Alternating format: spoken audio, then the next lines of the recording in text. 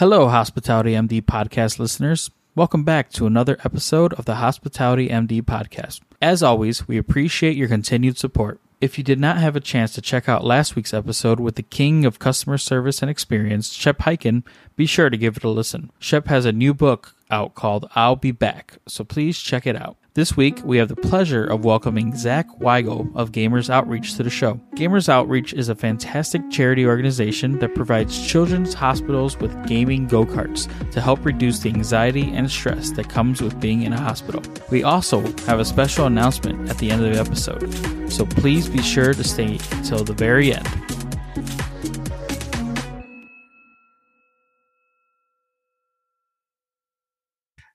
Hello and welcome back to another episode of the Hospitality MD podcast. Today's episode is a true epitome of our belief and conviction that hospitality is everyone's business.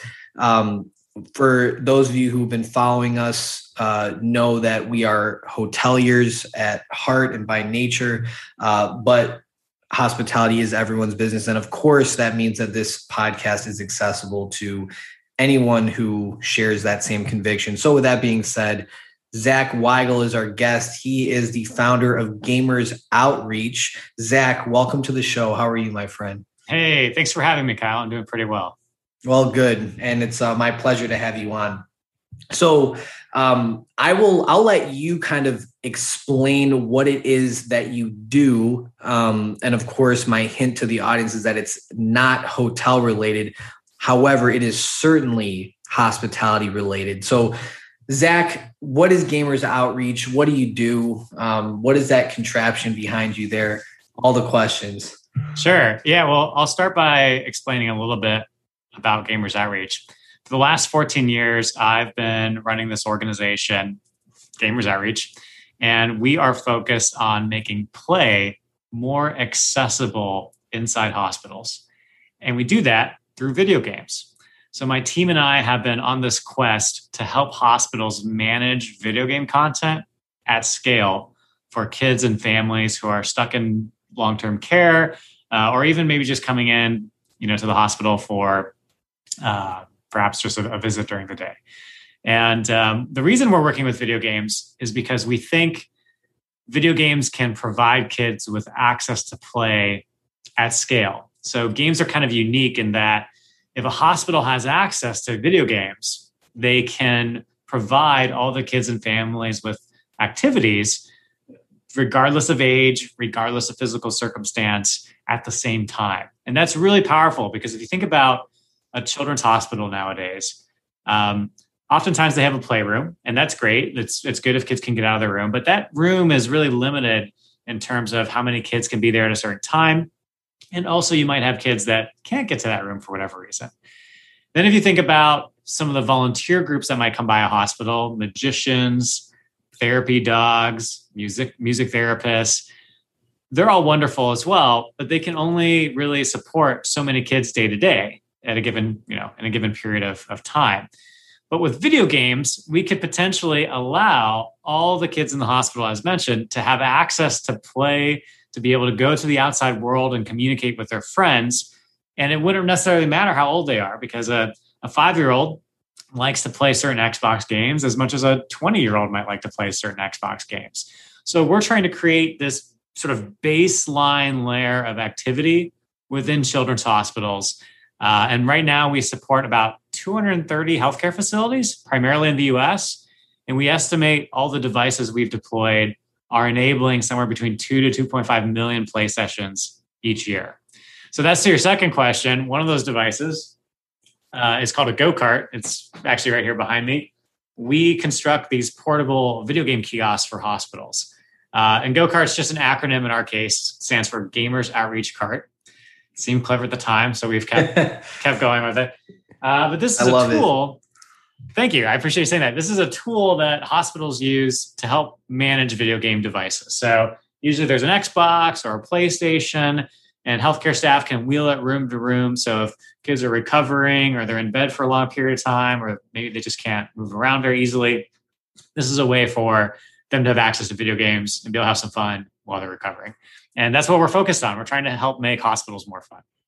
So for those who are listening, the audio only, and you can't see the device, or for those who are seeing it but have spent very little, if any, time in a hospital setting, like Zach, what this is reminding me of is like an ultrasound machine, or it looks like it's a part of the hospital infrastructure. Like I can see the design being very relevant and thoughtful to the specific location of a hospital and the way that you have it, the way that you have it set up here. I mean, it looks like a piece of hospital equipment because it's designed to be in a hospital, right? Yeah. So I can tell that you were intentional about that. No, hyper intentional. And I'll give you a very small example.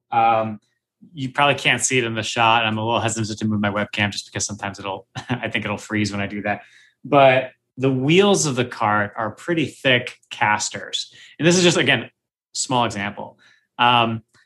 Well, this thing is getting wheeled around all the time. And ideally, it's going to live in a hospital for years. I mean, we have some gaming carts that were delivered to hospitals back in 2009 that are still rolling around and functioning, right?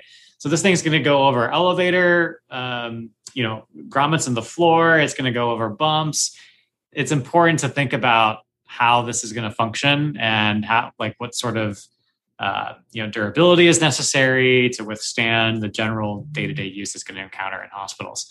Well, that's a little different than like the wheels you might find on a typical office chair. That might be like a lot smaller because there's expectation that you might have some sort of plastic mat in your living room or your office. And so it's not like the chairs can be moved around a ton.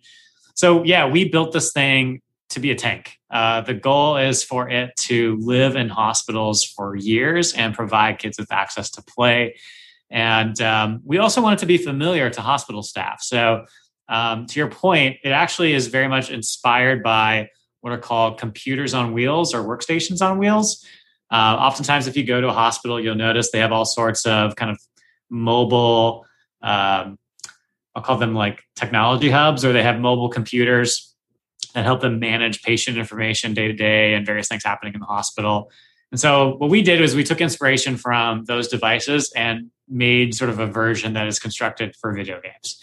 And that's a lot of the design philosophy behind the go-kart is informed by that. I think that's just awesome. Because you can really see it probably in the wheels. I can kind of imagine what the wheels look like, but also in the handle that goes all the way around, so it can be grabbed and moved kind of from any location without really thinking, like a tank and like any of the other hospital equipment. So I think the design itself is worth noting. It's notable and it's certainly relevant. So I'm sure the hospital staff certainly appreciate that, even if the kids that are benefiting from it maybe don't notice the work that went into the design as much. So Zach, I'm curious. We're a hospitality podcast, right? So, and what you're doing is very hospitable, and you're servicing hospitals. So we're using this word a lot. And I'm curious to know for you, if you recognize that what you're doing is hospitable, number one, like if that's something that you are conscious of and aware of, and if that drives your mission forward, and also what kind of experience you have with feeling hospitality. Like, do you have like an enunciation moment? Like, were you ever in the hospital and had to go through this, or witnessing somebody you were close to? Like, where does that hospitality come from to make this possible? Yeah, great questions. I do feel what we do is a form of hospitality. I mean, I think arguably, well, first off, when I think about Gamers Outreach and our team collectively, when we discuss our work, we see ourselves as a video game brand that happens to work in hospitals. So we're a gaming organization that is focused on making play more accessible in the healthcare setting. And so I think about it, or from that perspective, if you if you consider the entertainment industry broadly to be sort of side by side with hospitality, certainly we fall into that category, I would argue. Entertainment obviously is quite broad. You're talking about many different disciplines that come together to ultimately, produce a sense of joy and excitement and all sorts of emotions in people's lives. And we for sure fall into that category in some ways. I wouldn't say that we necessarily walk around each day, using the word hospitality to describe what we do, but definitely as video game enthusiasts and as a video game brand, and particularly in our case where we're supporting patients and families in these environments, I think it's a pretty easy justification to say that we could be defined as like a sort of a hospitality entity in some ways. As far as my personal experience, thankfully I have not been in the hospital myself for an extended period of time. The way Gamers Outreach got started was, although that said, I did have mono as a young person. So the way Gamers Outreach got started was I actually developed an interest in hosting video game tournaments because I had been sick for like my entire junior year of summer break. And I missed all my like sports practices for football season that year. And during the time, I had been playing video games a lot already as a young person. I had grown up, my dad was a computer science major. We always had computers around the house. I had grown up playing games on top of going to school, being in a band, playing sports, kind of the normal extracurricular activities, kids engage in. But video games are the consistent hobby. And I would continue to come back to them whenever I was at home. And so it just happened this particular summer, I got really good at this game, Mortal Kombat. I was putting in tons of hours in competing online. It was the first Mortal Kombat where you could actually like match up against people on the internet on PlayStation 2.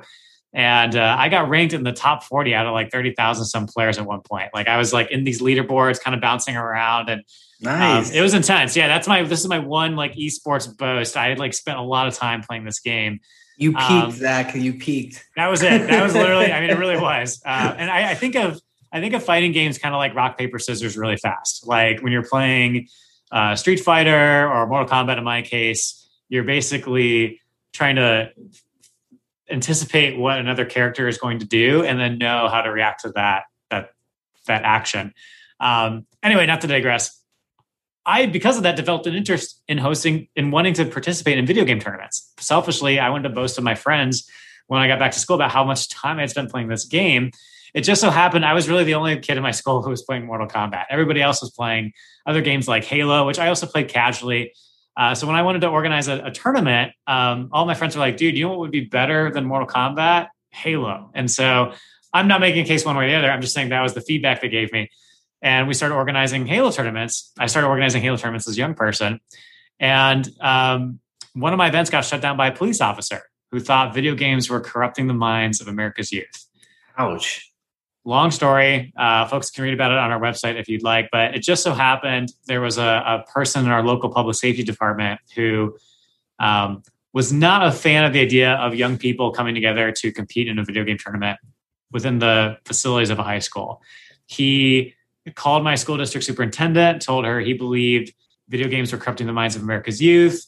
Kids were training themselves to kill, playing violent video games.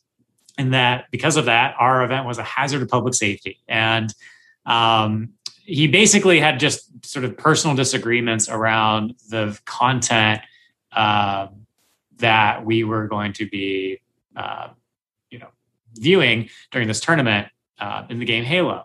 Now, I've grown up playing video games my whole life. Personally speaking, I don't find content in Halo to be really any worse than what you'd see on primetime television. In fact, the argument I made was in high school, I was in this film as a literature course. We watched the movie Blow with Johnny Depp, where he's like a cocaine dealer, and all sorts of crazy stuff is happening in that movie. And they have parental consent forms, and it was justified to happen. So it's like, why is it that that's okay and this isn't? Like, we're not looking for you. My feeling was like we weren't looking for our local police department to dictate like the moral activities or the moral high ground of our school. I had just happened to call this police department looking for like T-shirt security to come help in my event. And so happened the guy who picked up the phone had this opinion about the video game industry and video games broadly. Well, I was really frustrated by that as a gamer, because again, as I mentioned, I have been a lifelong video game enthusiast. I would deal with flack from coaches and teachers all the time as a young person because I was so passionate about games. Anytime I had a school project, I would make it about video games. Whenever I was in sports practice and I was talking to friends, we were always chatting about video games. And I was so frustrated that these stereotypes had like actually manifested to the extent that it was affecting an event I organized for like 300 other kids. I mean, I'd already done all this work to like put this event together. Yeah, that's heartbreaking. I can't imagine, honestly. I can't imagine. Well, especially when you're 17, right? Because everything's a bigger deal in your mind when you're a high schooler, right? Like, oh my gosh, I've just spent the last 3 months of my life working on this thing. 3 months is a significant period of time when you're 16, 17 years old, right? Like that's the length of a summer break. So it was a big deal to me that this happened. And I thought to myself, this is an opportunity for us to actually demonstrate the positive things that happen when gamers get together around what we're passionate about. Let's organize a new event for charity. We called it Gamers for Giving. And we decided to take the money from ticket sales and donate to a charitable cause to at least demonstrate, again, as mentioned, all the good things that can happen when gamers get together around what they're excited about. Now, at that time, as a young person, I had never really been involved in a charitable cause. But it wasn't because I wasn't necessarily interested. I think in hindsight, it was because the opportunity to be involved had never been presented to me in a way that I connected with. But I did know video games. And when we hosted our first event, it went well, and I could see the impact we were having. That, for me, opened my eyes to the value of being involved in your community, the importance of giving back, the personal sense of fulfillment that comes from that, the impact it has in the lives of others. So I looked at it as like, this is really fun. Why should we stop doing this? We had a great turnout. We're doing it for a good cause. The gaming community was happy. I had fun organizing it. We did good for other people. This is great for all the reasons. This is great. Hospitality, right? It's a broad topic. I mean, you people probably are involved for similar reasons, right? You're doing good for others, and it's fun to do that. It's a fulfilling field of work. So that's how I got started. And I accidentally discovered through that process of evaluating charitable causes that my local hospital was having a difficult time providing kids with activities. And they had specifically requested video games, given I was running, this video game tournament. It seemed relevant to them. And it was relevant to my community. But the thing I noticed as a donor was they were having a difficult time managing devices. So they had asked me to buy them a bunch of handhelds and Game Boys and PSPs at that time. But I was kind of concerned because I felt, if I'm going to have to, it seems like it's a matter of time before these things get lost or stolen. I might have to refundraise and buy these same devices, year over year as kids, leave the hospital, accidentally take them home. Maybe one gets lost, et cetera. What if we create you guys some tools that will allow you to ensure these are maintained in your facility indefinitely for long periods of time? And that's how the gaming cart came about, actually. The Go Cart was our first sort of program to help hospitals easily maintain their existing devices as well as devices we were planning on donating. So it all started with my local hospital out of Ann Arbor, Michigan. Fast forward 14 years, as mentioned, now we're in hospitals all around the country. I work from Los Angeles. We have a team of people now at Gamers Outreach. And we're, as gamers, it just seems obvious to us. Like, I walked into the hospital and recognized like video games can change your people's world. It can change the world of the kids and families. I know because even though I haven't been in the hospital, I know the value of games in my life. I just spent the last summer stuck in my house because I had mono. I didn't feel like going outside. I was able to play video games that whole time. When I got my wisdom teeth out, I had to sit for 2 weeks, wait to heal up. It was great. I got to play Mass Effect 3, eat mac and cheese every day.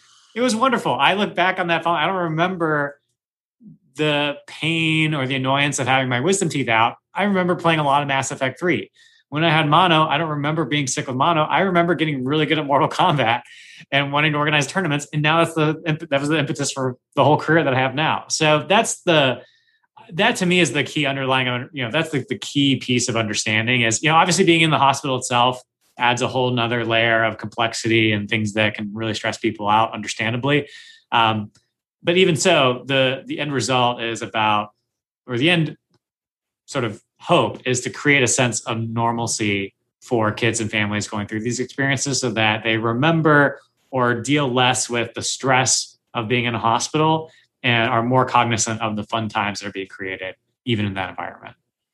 Yeah, I think like critical to kind of echo and dissect a little bit is exactly what you just said, the sentiment of the anxiety and stress that people have when they're in a hospital, because the setting that they're in is significant. Like, yes, video games are so, like, on a macro level, like you mentioned in your life, so important to people, because they allow you to, I mean, what is a video game? You're maneuvering an avatar through a world, and you're getting to control the outcome, I guess, within the limitations of that game, which is so cool. Like, that's so much fun for people.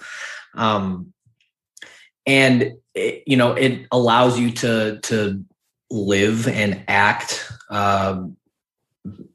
in a controlled, simulated environment. And it's exploratory for people, and it builds confidence and self-esteem in people and critical thinking skills. I'm not one of those people who thinks that kids' minds are being corrupted by video games. Like, I think it's actually like so important for kids to play video games, because it's an easy and accessible way for them to navigate an environment with limitations, just like we do in the real world. So I think it's super practical. But like you said, you add the hospital element to it, kids are anxious, and their families isolated. Oftentimes they can be depressed when they're there.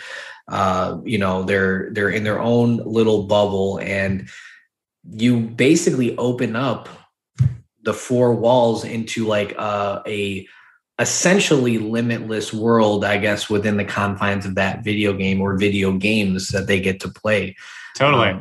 And do you mind? Let's talk about that for a second, because one of the pieces of our work that we see regularly is this fact that we often are working with kids that physically cannot leave their rooms, and they're missing out on a lot of the traditional activities that are key factors during childhood development. For example, participating in, quote, normal sports, right? Kids can't go on the soccer field. They can't play football. They're physically stuck in these hospitals. And even if they get out of the hospital, there are some kids we work with that, for various reasons, aren't going to have access to those opportunities from a health standpoint. Here's a question I think worth asking. What is the value of kids playing sports throughout middle and high school? We know not all kids are going to grow up and become professional athletes. I mean, a very tiny percentage. So why bother? Why risk injury? Why go through the motions of doing that? Well, the reason is, at least in my opinion, as someone who played sports as well, is that sports teach a variety of core values that transcend into society at large. Teamwork, perseverance, a sense of community, right? Work ethic. I threw up a lot when I was running track back in high school. I mean, there's definitely some perseverance there when you're doing some of those sprinter workouts. Now, that's great. Those are all things that people can take, life lessons that, people integrate into their daily lives as they grow into adults, and it's important stuff. I don't believe kids in hospitals should miss out on those values. I don't think they should miss out on those life lessons. But the trick becomes, we have to communicate with those kids in a way that's relevant to them. So exactly to your point, Kyle, when we're working with a child who physically can't kick a soccer ball around, right? How do we communicate things like teamwork, sportsmanship to them in the hospital?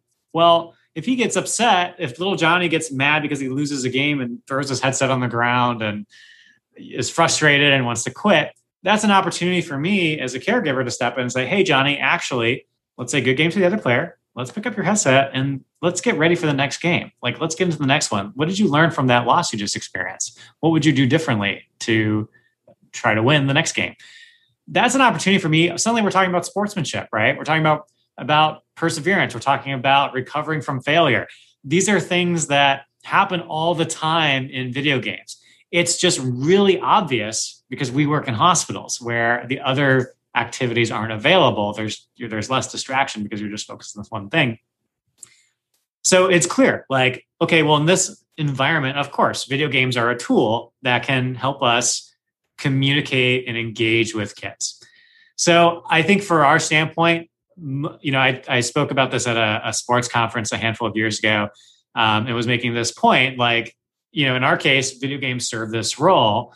And that's why I actually believe there's quite a bit of synergy between sports and video games in that way, because I think at the end of the day, there's opportunity to communicate those same core values and some of those same core messages that are so important to both.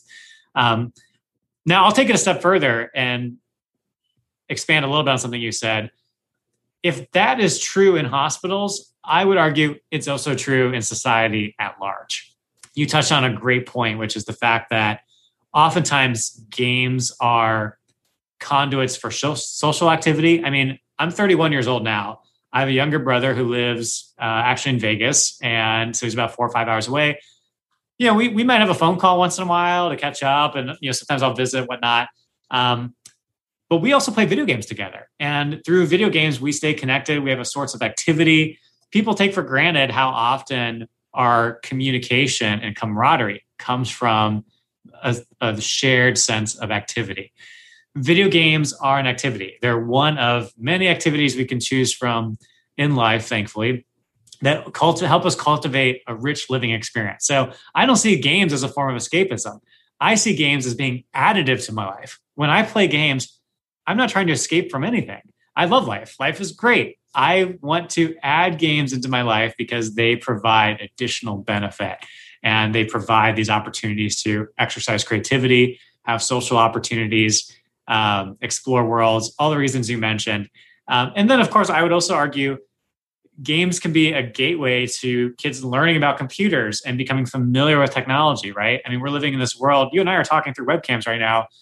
Who invented this stuff, right? Who invented Zoom? I mean, people to become a programmer and become interested in computer science, you have to help kids become interested in computers. How can you do that? By video games, through play. We all learn through play. We become interested in things that are fun. We learn about things through fun. It's sort of like learning to read. When kids are learning to read, you want to introduce them to what they like, things they like to read, until they like to read. Like, you want kids to be reading what they like until they like to read. That was the quote I was looking for. And that's so important because it's the same in games. I have so many friends that started out playing video games and have since gone on to create multi-million-dollar software companies. But they started by coding a bot in StarCraft, coding a chat client for Discord, right? Like doing these other little hacker projects that help them with whatever fun thing they were doing to be like, oh, wait a minute, if I can do this, I can also build something else for this other industry. So anyway, that's my soapbox. I'll get off my soapbox here, but I just think for whatever reason, culturally, games have had to kind of fight these stereotypes. And it's fair to say, I think that maybe is there such a thing as too much screen time? Of course, if you sit all day, every day, like there are going to be consequences for that. You can't just like sit and expect, your body's going to take care of itself. That's not how, not how nature works. But games can be integrated into our lives, I think, in a very healthy way. And that's what we're all about. Well, I got to say this. I really just love your enthusiasm, number one. And I think a critical piece of the video game that I don't think we mentioned yet, and I think especially for kids in the hospital, but anybody at large, is self-esteem as well. Because especially for children or adults or anybody who doesn't get to participate in the traditional means of socialization like sports or even,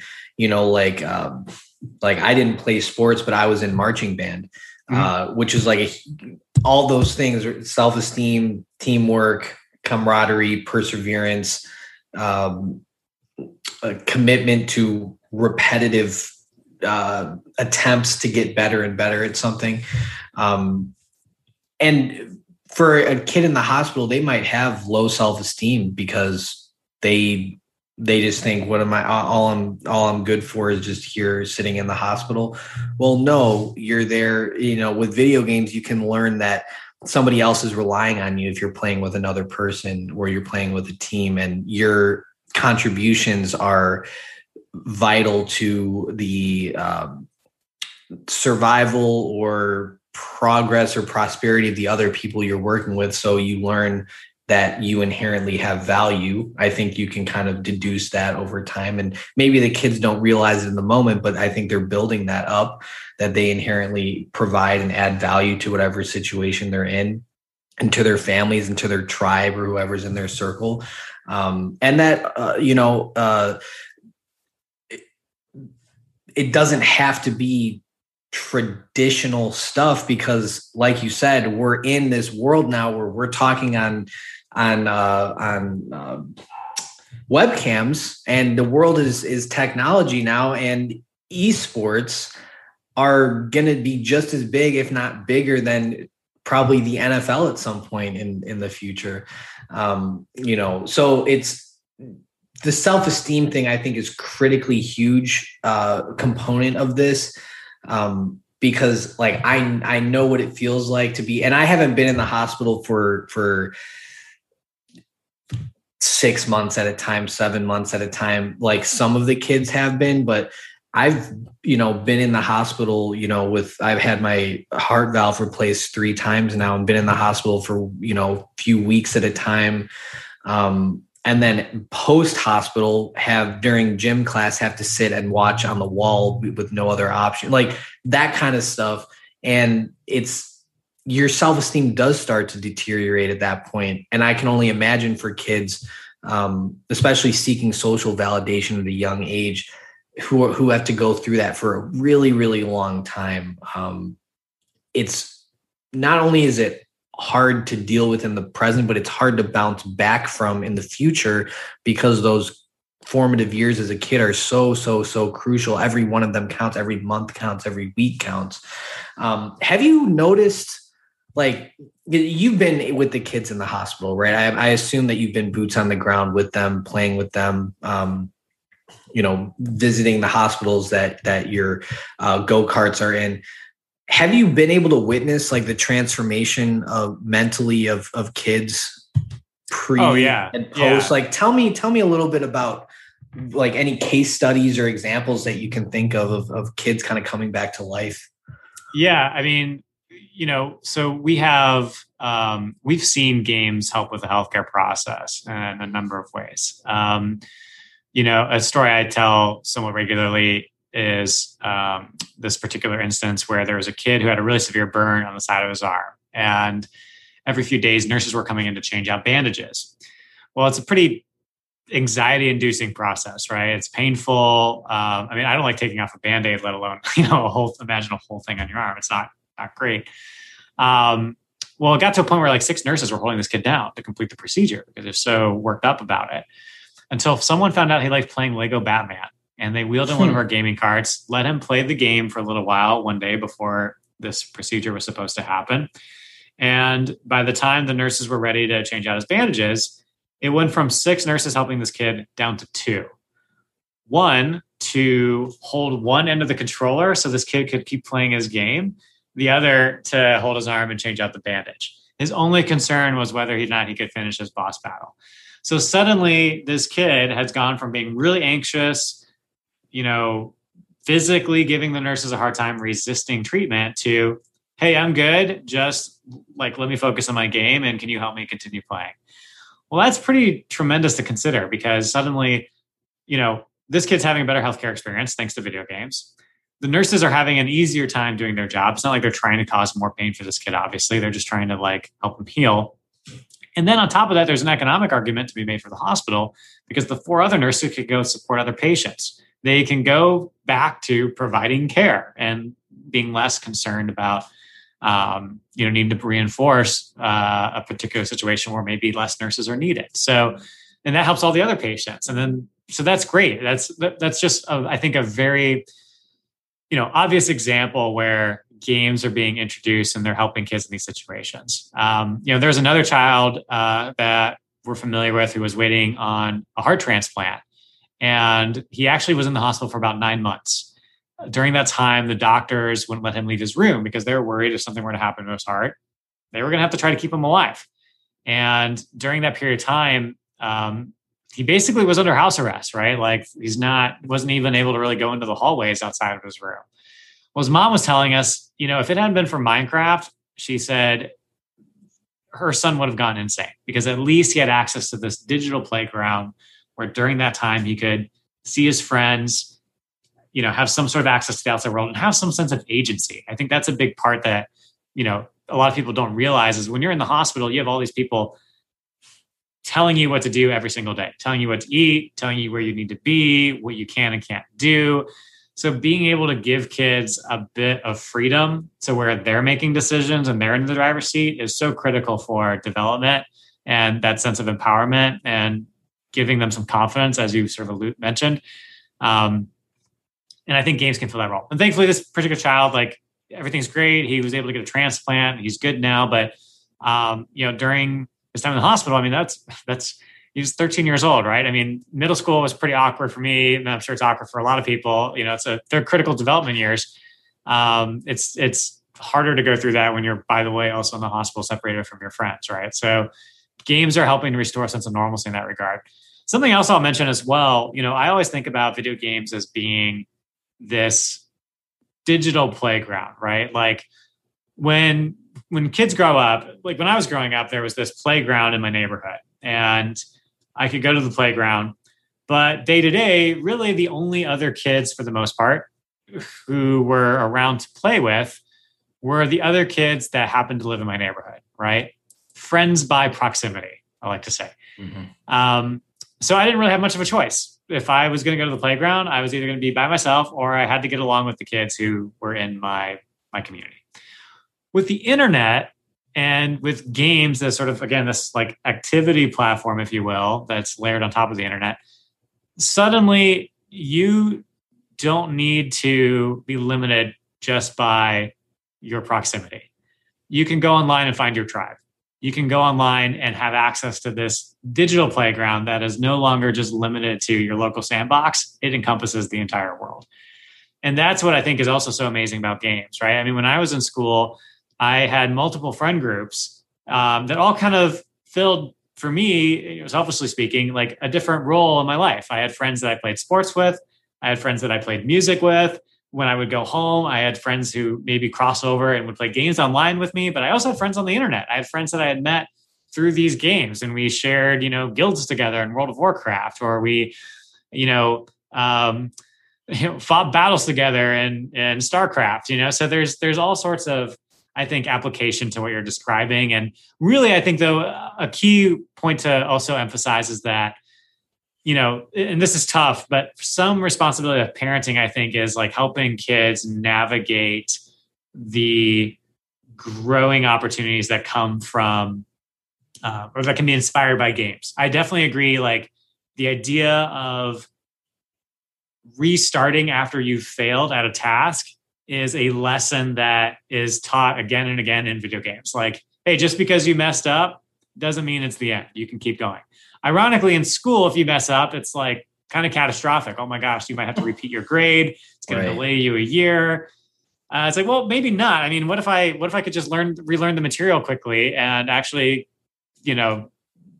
do this again in a few weeks as opposed to like a whole school year? Why is it structured that way? So games can, I think, teach kids that and people generally, not just kids, there's this opportunity to get up and start over again. And I think a great parent is one that engages with their kid in that way, helps them identify and extrapolate those lessons from games, as opposed to just being uninterested or arbitrarily limiting screen time, is my opinion. Now, and granted, I'm not a parent yet. I'm just speaking from the example I feel like my parents maybe unintentionally provided to me. And thankfully, I now have a career because of that. But I do believe if parents take a position of straight up disallowing games, they're really doing a disservice to their kids because they're therefore also limiting their opportunities to, I think, be exposed to technology and software during a period of time where that stuff is more important than ever. Well, and I think when I hear you say the games teach people that, if you fail or you mess up or you're down, you can get back up, you can try again, you can respawn, and you can start again, and you can take what you learned and try again and be smarter about it the next time and take something away that benefits you moving forward. And how fitting for a child who has to spend time in the hospital. If they're down for 6 months, 2 weeks, or 9 months, or a year, when they come back, their life isn't over. It's not too late. They're not done yet. It's not too late for them. They can bounce back, and in a few years, it's like that time that they were out of commission, if you will, it's almost like you wouldn't even know that they were out of commission. They actually, as a matter of fact, they might even be more emotionally intelligent and maybe even more mature than some of the other kids because of their lived experience and going through something like that. So I just see so many parallels between the games and even just like the experience of being in the hospital.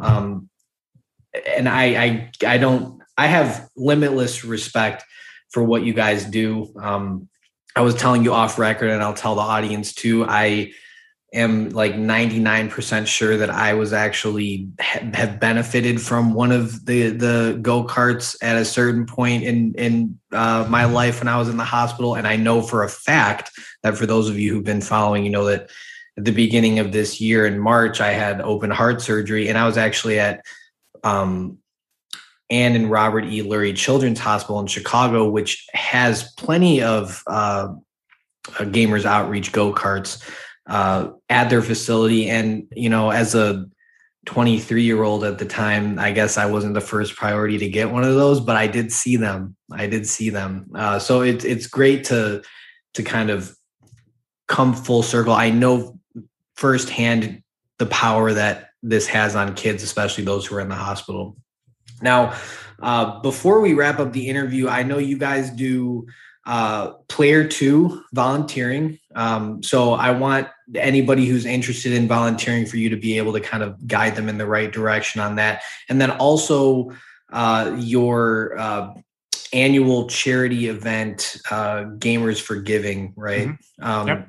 Tell us about that so we can be ready for when that happens. Yeah. And volunteering, donating, like what can we do to be hospitable to you? Totally. Yeah, we've talked a lot about the go-karts. Let me give you the rundown on what else we're up to here at Gamers Outreach. So first off, if anyone wants to learn more, you can check out our website, gamersoutreach.org.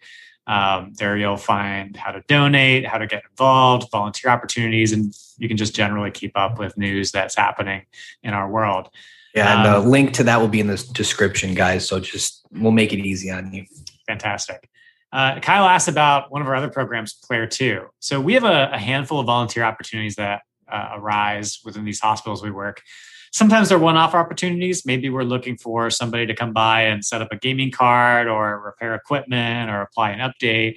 And those are like, I'd say, fairly minimal commitments, maybe a few hours out of the day.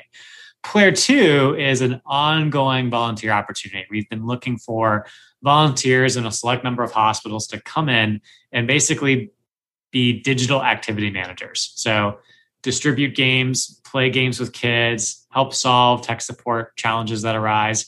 You could think of it as like Best Buy Geek Squad, but gamers in the hospital. That's what we're kind of trying to do. And it's all in an effort to, again, help hospitals manage equipment and become more knowledgeable about games and what sort of gaming opportunities they could be providing to patients.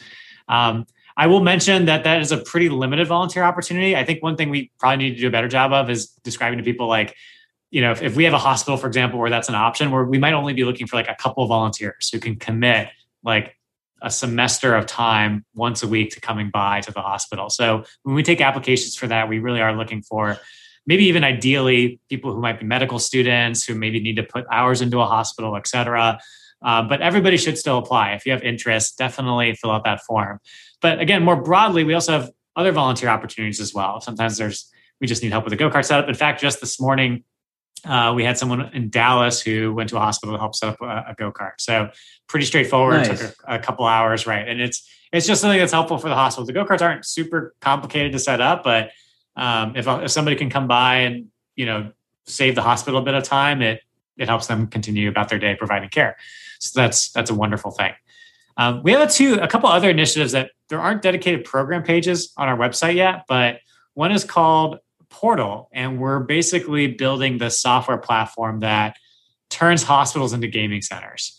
It's kind of like Netflix, but for video games in the hospital. And if any of your audience members have been to like an esports arena or a LAN center, we're basically taking a lot of the same tools that are used to manage content in those places and accounts, and we're giving them to hospitals in an effort to manage video game content for the kids and families. It's super cool. You kind of have to watch. We like posted a blog about it a few months ago. We're working on it right now. We're testing it in a few facilities, and you can watch the demo video of what it looks like on our website. And then we have another program called SavePoint, where we're installing these like high-tech vending machines in hospitals. And kids, when they're done with treatment, will be able to go up to the machine and collect toys and fun swag items from some of our industry partners. So that one is more of like a way to give kids sort of a sense of encouragement and inspiration and just like a little bit of fun while they're leaving the hospital. But in a way that's like super high tech and can kind of serve as like a distribution hub for, various partners who want to get involved and, help bring some fun into people's lives. So like a little souvenir on your way out. So yeah, it's like, you remember going to like the dentist office, right? And they'd have like, I don't know, my dentist, they had like a little toy chest and you could like pick out a prize, when you're done having your teeth cleaned. It's kind of something like that, but a little more. No dentist I ever went to, but really, that's disappointing. I'm sorry. My dentist had like this big plastic tooth, and you could like put your hand in, and it's just like random like crayons and like random things that kids could take home. Or if you go to the bank, right? Like the bank used to have like I don't know. My bank would always have like a little candy jar, and like I think my parents would like go in and deposit check, and I'm like, all right, I'm following along, and the candy was like to keep the kids happy. So I always look forward to that. That was my favorite. Yeah, part. My bank had if you like deposited money with your parents, or even if you opened up your own like kids account, they would give you like coupons for like Baskin Robbins and like different ice cream places and stuff. Sign me up. Nice. I'm very pro ice cream. Yeah, that sounds great to me. That's hilarious. Yeah. So then we have our Gamers for Giving event as well. So I mentioned this in kind of our origin story segment. Each year we host this video game tournament, and we rent out a basketball stadium. People bring their own computers, their own video game devices. We connect them all in a network, and they just play video games for a weekend. It's like a marathon, but for gaming. It's super fun. The last couple of years due to COVID, it's only been online. So we've just been focused on the fundraising aspect of it, which is we typically reach out to friends who are streamers, content creators on YouTube, et cetera, and we'll invite them to create fundraising campaigns and reach out to the communities and generate monies in support of the work we're doing in hospitals around the country. So that happens once a year. It's coming up. The next one will be towards the end of March in 2022. And folks can, again, stay tuned to our website to learn how to get involved if they'd like to be a part of it. That is just great. And Zach, you're on LinkedIn as well. Is it okay if we put your personal page in the description here so people can stay in touch with you? Totally. Yeah. Happy. LinkedIn is a great place to find me. And also if folks want to reach out, definitely feel free. And Twitter as well, at Zach Weigel. Twitter and LinkedIn are kind of my more active, like kind of public facing social platforms. Okay. Well, we'll definitely do that. So guys, links are in the description to all that. Everything you need to know is there. This has been so enriching for me to listen to what you guys have to do. And hopefully it was for everybody listening as well. Let us know in the comments or reach out to us if you enjoyed this episode. If you guys want to hear more non-hotel industry examples of hospitality, definitely let us know. I had a lot of fun just kind of getting out of the normal hotel box today, especially with something that is relatively close to home for me. So Zach, thank you for your contributions to hospitality. Thank you for your contributions to, making kids just less anxious, man, helping families and just being a good person. We really appreciate you. Hey, thanks, Kyle. It really means a lot. And I've got a whole team, not literally, but behind me here, that is making Gamers Outreach possible. So they deserve a ton of credit. And, again, as gamers, we're grateful to do this work. We're very thankful for all the support of the community. And it's just a matter of trying to build a world where one day we'll all look back and ask, remember when hospitals didn't have video games? And I think we'll get there for sure. Awesome. Well, thanks for being on the show, Zach. We'll see you next time. Yeah, of course, Kyle. Take care. Thank you for making it to the end of the podcast. Your support means the world to us. If you are enjoying our podcast, please leave a review on Apple Podcasts and share with someone that you think would benefit from our content. We drop new episodes every Tuesday from different hospitality professionals globally, so please be sure to subscribe so you don't miss an episode. Hospitality MD has decided to join Gamers Outreach in their fundraising efforts. On October 15th, Hospitality MD and some of our hospitality peers will be going live on YouTube, playing some video games to raise money for a go-kart. Our goal is $3,500 and we need your help to reach it. So please mark your calendars, subscribe to our YouTube channel, and be ready to have a great time raising money for a great cause. And if you cannot make the live stream, you can still help us get a head start by donating at the link in the show notes. Every dollar helps brings us closer to relieving anxiety for a child that is hospital bound. Thank you, and we will see you next week.